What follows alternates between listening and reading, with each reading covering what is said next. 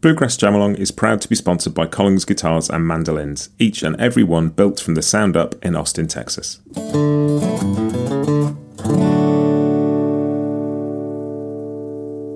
This episode is also brought to you by Peghead Nation, the home of roots music instruction. If you want to improve your playing, join me and thousands of other pickers getting better every day at pegheadnation.com.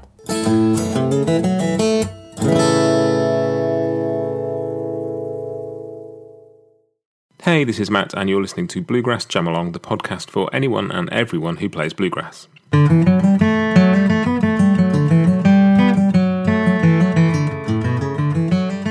Hey, and welcome back, everybody. This week we're going to be playing Gold Rush. It's in the key of A, and it's 75 BPM. I'm actually playing it in guitar in G with the capo at the second fret, so I've added chord sheets in the key of A and the key of G with the capo, whichever you prefer. This is the You Play lead track, so I'll be playing backup on this one. Not much chat this time. I'm going to get straight on with it, so you'll hear me count us in and then we'll go. All right. 1, 2, 1, 2, 3, 4.